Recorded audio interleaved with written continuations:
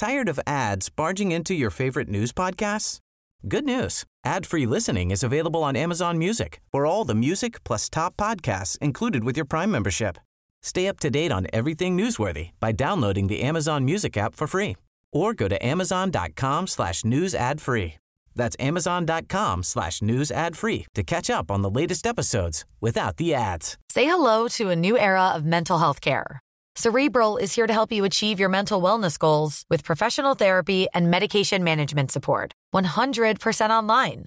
You'll experience the all-new Cerebral Way, an innovative approach to mental wellness designed around you. You'll get a personalized treatment plan from a therapist, prescriber, or both in a safe and judgment-free space. Your Cerebral therapist or prescriber will outline a customized plan with clear milestones along the way, so you can get to feeling your best. With Cerebral, you're not alone in your mental health journey. We're here to empower you to live a fulfilling life. So take that first step towards a brighter future and sign up today at Cerebral.com/podcast and use code ACAST to get 15% off your first month. Offer only valid on monthly plans. Other exclusions may apply. Offer ends July 31st, 2024. See site for details. The New Statesman.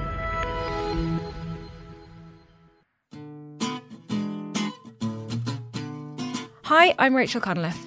The Prime Minister Liz Truss has just resigned. I'm joined now by Rachel Wearmouth and Ben Walker to take you through what happened. We'll have a full rundown later of step-by-step how this unfolded, but for now, here's our immediate reaction.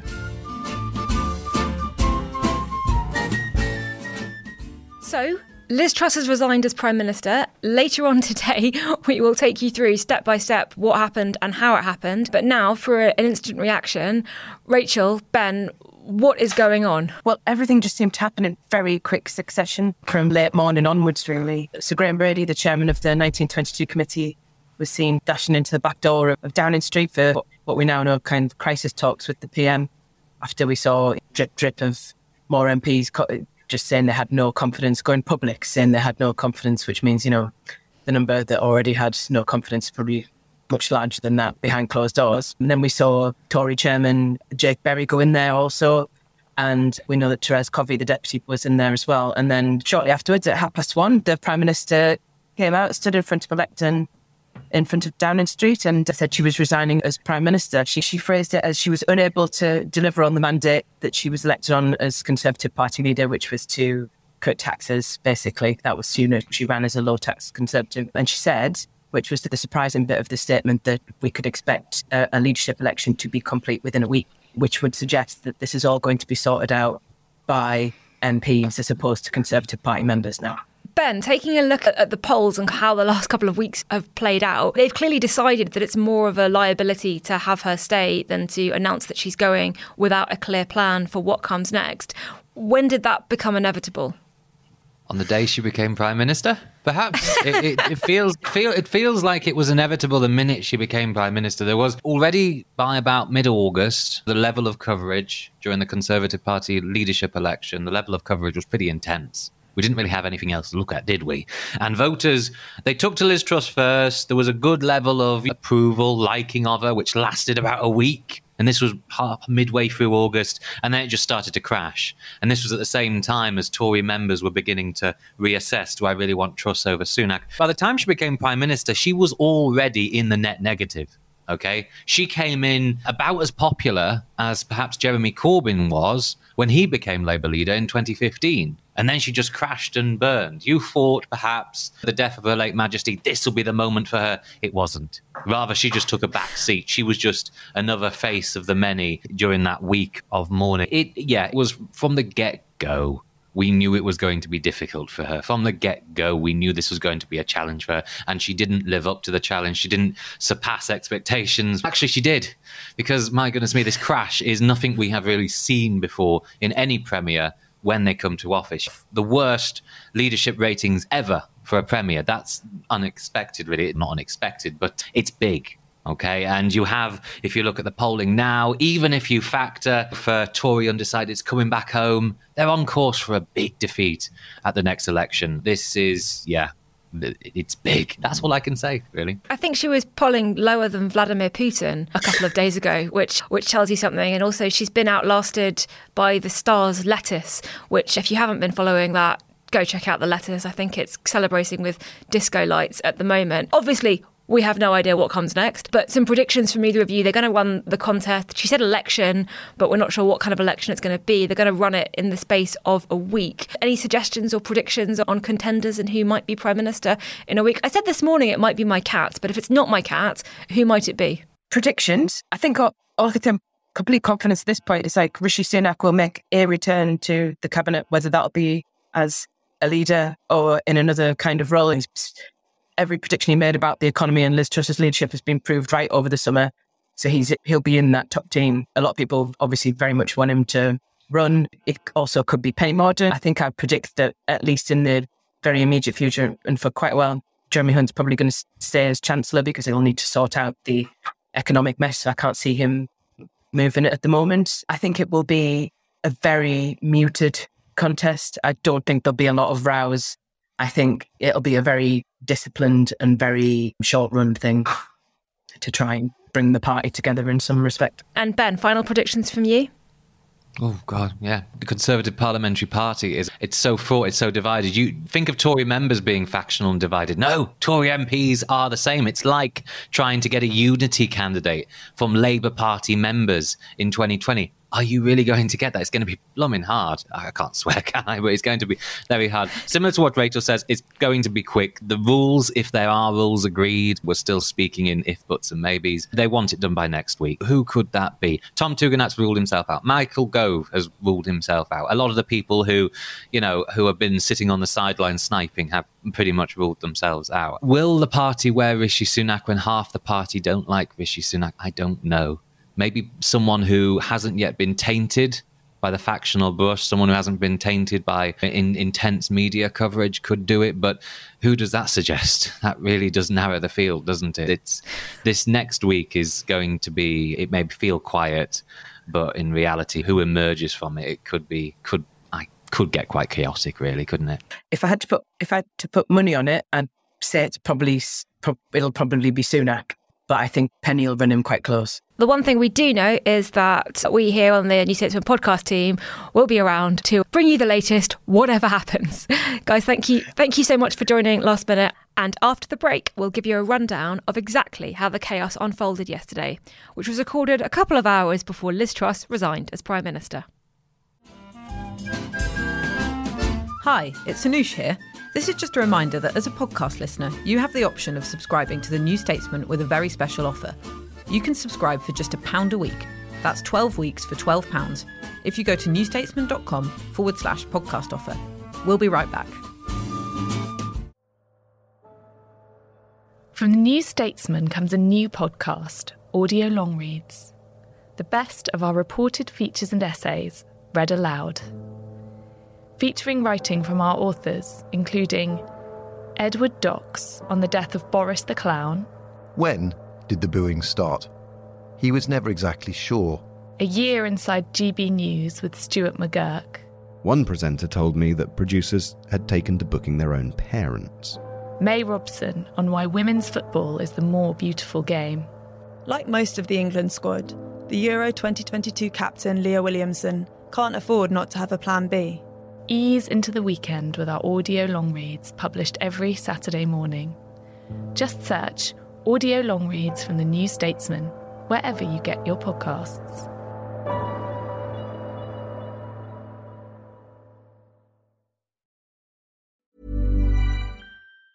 Tired of ads barging into your favorite news podcasts?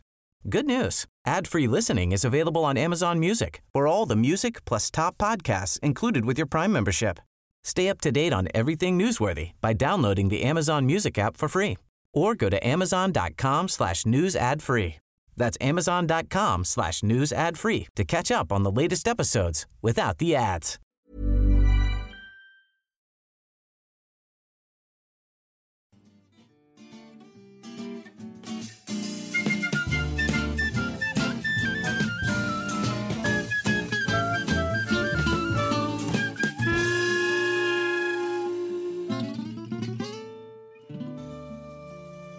So before we start, I just want to say that Anoosh is not here today because she is reporting in Middlesbrough on the cost of living crisis, and she's going to be gutted to have missed this one because this is a sort of roller coaster podcast where we try and make sense of what has happened in the last 24 to 48 hours, in which we have seen, I think the kids these days call absolute scenes. We'll come on to exactly what happened in the House of Commons late last night later, but let's start off with Liz Truss's second ever PMQs, which was a make or break moment for her leadership. Rachel, you were there. Tell us what went down.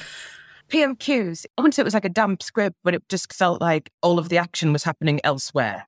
So it felt like Liz Truss was under pressure from her own backbenchers. We knew that there was going to be a resignation coming somewhere during the day. We knew the fracking vote was coming, which the government had turned into a confidence matter, which was unusual. So we knew there was going to be a difficult day ahead for Liz Truss. All of her MPs were kind of very quiet. I wasn't expecting them to be just as silent as they were. Keir Starmer almost underplayed it a little bit because I think it works for Labour at the minute to not unite the Conservative Party.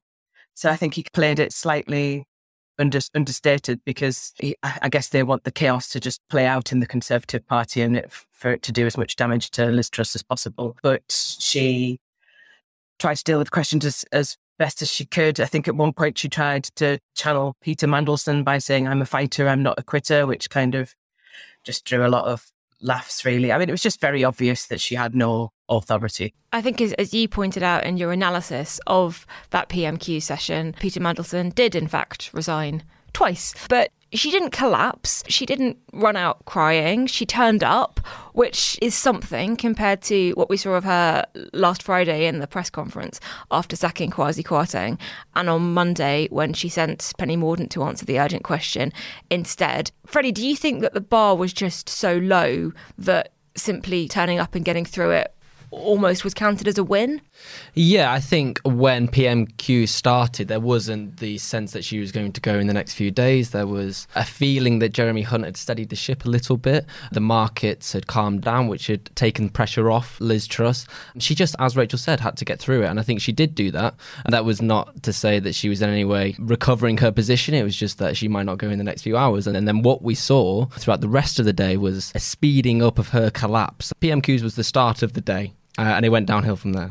We will come on to the rest of the chaotic day very shortly, but just before we do, there was one answer that she gave at PMQs when she was asked by the SNP leader basically if she could commit to keeping the triple lock on pensions, which is what makes sure that pensions rise in line with inflation or earnings or 2.5%, whatever is higher. Obviously, inflation right now is over 10%, earnings are around 5.5%.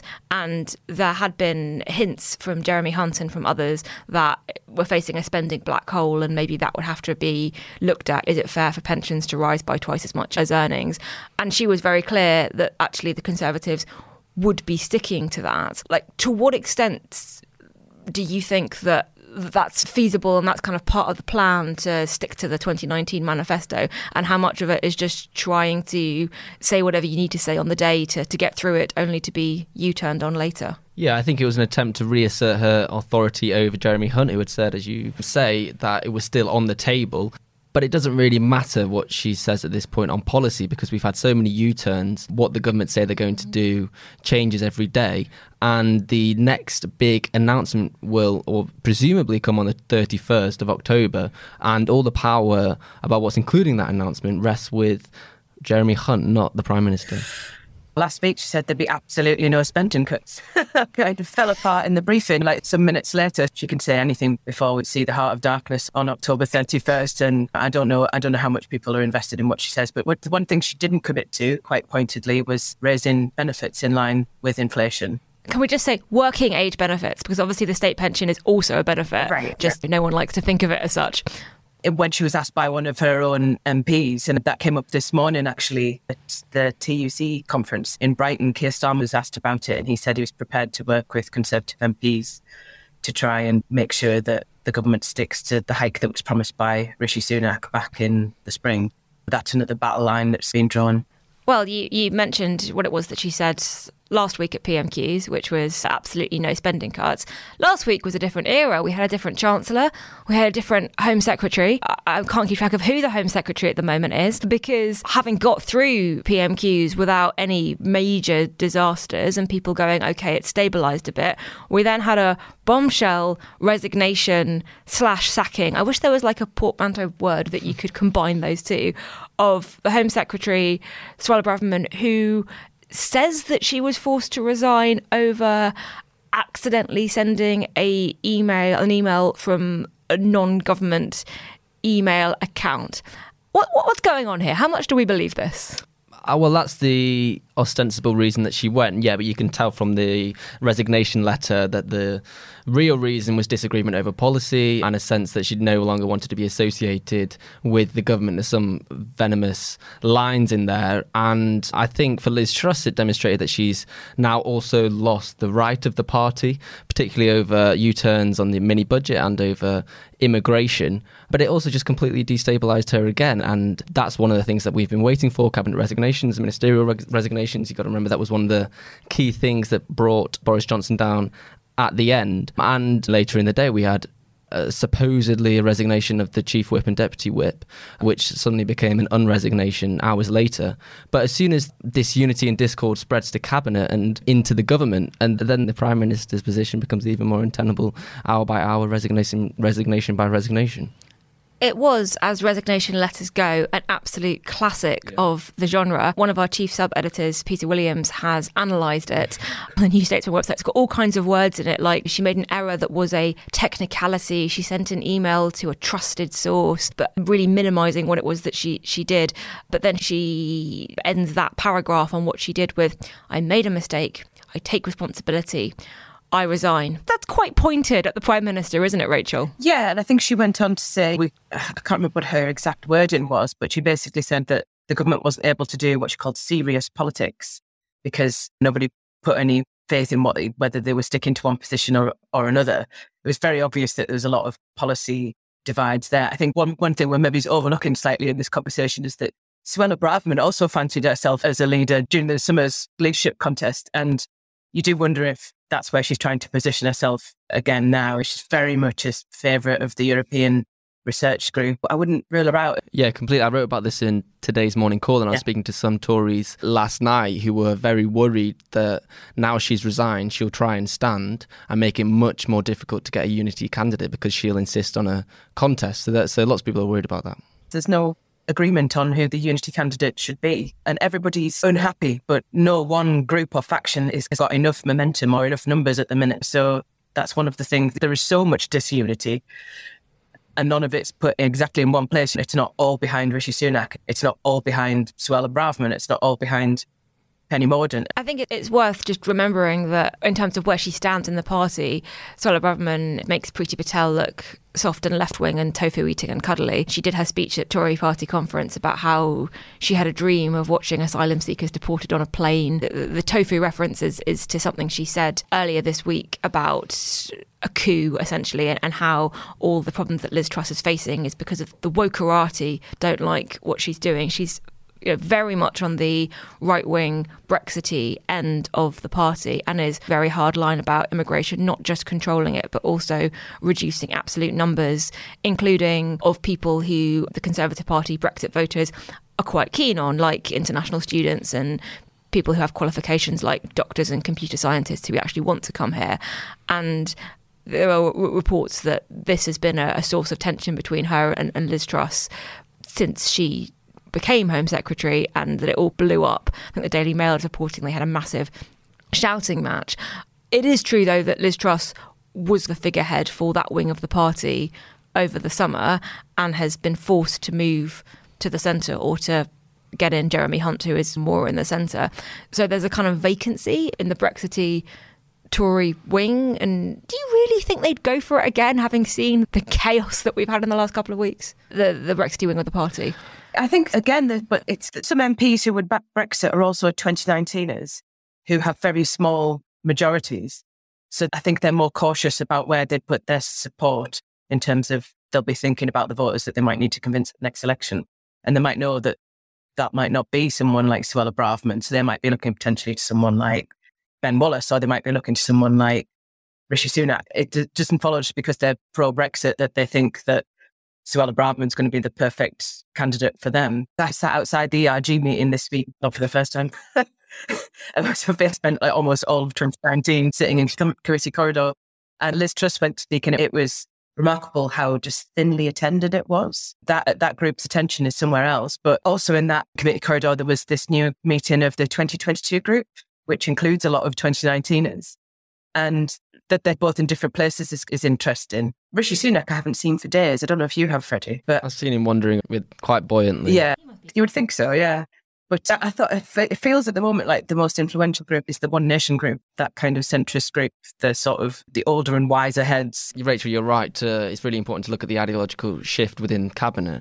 We had Jeremy Hunt come in and completely change government policy overnight, and now we've got Grant Shapps, the new Home Secretary, who last week was criticising Liz Truss. Speaking of authority seeping away, so we've done PMQs, we've done the resignation of the Home Secretary. We now come to an episode that I think we can only title What the Frack Just Happened. Freddie, what did happen? How did this Labour motion on fracking turn into something that essentially brought down the government?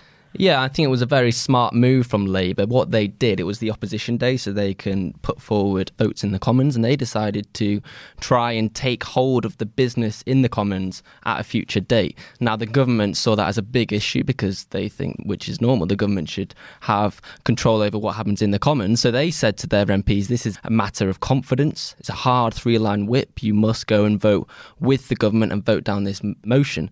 That was very important because, and this is why it was smart from Labour, lots of Tory MPs are diametrically opposed to fracking because so many of their constituents don't want it. So it put them in a tricky position. Then there was confusion over whether it was a vote of confidence or not. We had a minister at the dispatch box at the end of the debate suddenly proclaimed that it was no longer a vote of confidence. And then minutes later, they all filed into the voting lobbies, and it still wasn't clear whether it was a vote of confidence or not.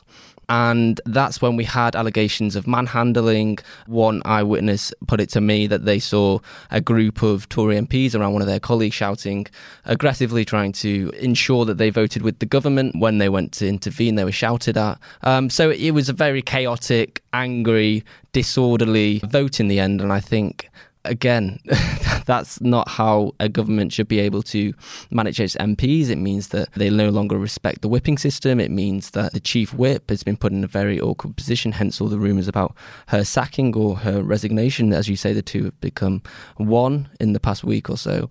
So it was absolute disaster. And I think it's also changed the mood within the party from despair to anger. And then with anger comes impetus and a sense that this is going to end much more quickly than it would have 24 hours ago. But Rachel, can you just help shed some light?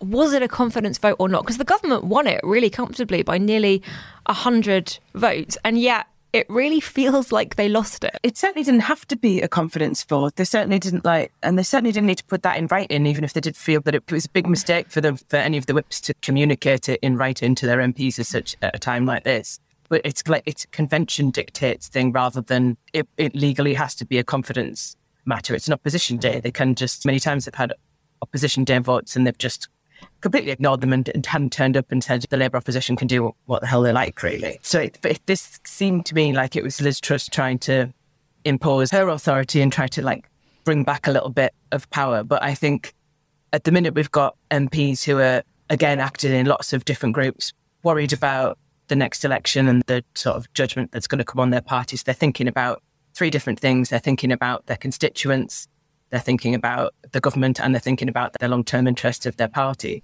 And in terms of the government's whipping operation, this is a party that's been through in recent months the whole Owen Paterson vote, where they lost a lot of confidence in how the government was behaving, pushing them through the lobbies to do things that they were barely able to justify later. And you were just seeing some MPs yesterday who looked just on a personal, individual level, very stressed, very worn out and struggling to cope with all of those different priorities. But if this was an attempt by Liz Truss to reinstate some authority, completely backfired. Tell us about Charles Walker and his sort of bombshell interview. He's a backbench MP. He did a bombshell interview on the BBC, which I think has gone viral. Does one of you want to explain what he said there and what his general message was? He's long-term backbencher, extremely loyal, very rarely will ever break the whip of unless it's something he feels very passionate about. And I think he just said that he called it a completely disgraceful episode, I think, in some of his words. And it was really just, he set off speaking about it and you could see just the fury in his face. He said, "How are you angry about this?" He said, "Yeah, I'm furious. I can't believe that things have disintegrated to this extent, really." And it just, I think just the sort of pure fury with which he gave that interview just really summed up the evening, really, because normally he's quite measured as a politician. Yeah, I think he's very popular among the party, and he expressed a sense of shame, I think, which lots of MPs are currently feeling, and complete embarrassment about where the party is at the moment. You've been listening to the New Statesman podcast with me, Rachel Cunliffe. We're produced by May Robson. Our music is Devil with a Devil, licensed under Creative Commons. If you enjoyed this podcast, don't forget to subscribe and leave us a nice review.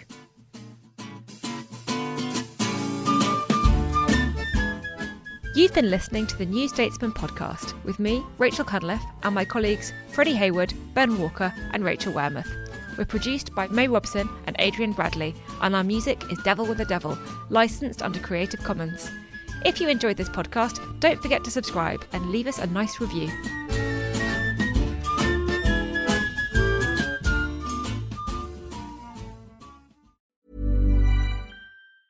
Tired of ads barging into your favorite news podcasts? Good news. Ad-free listening is available on Amazon Music for all the music plus top podcasts included with your Prime membership. Stay up to date on everything newsworthy by downloading the Amazon Music app for free or go to amazon.com/news ad free. That's amazon.com/news ad free to catch up on the latest episodes without the ads. Without the ones like you who work tirelessly to keep things running, everything would suddenly stop.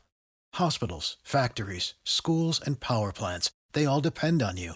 No matter the weather, emergency, or time of day, you're the ones who get it done. At Grainger, we're here for you with professional-grade industrial supplies. Count on real-time product availability and fast delivery. Call, click Grainger.com, or just stop by. Grainger, for the ones who get it done.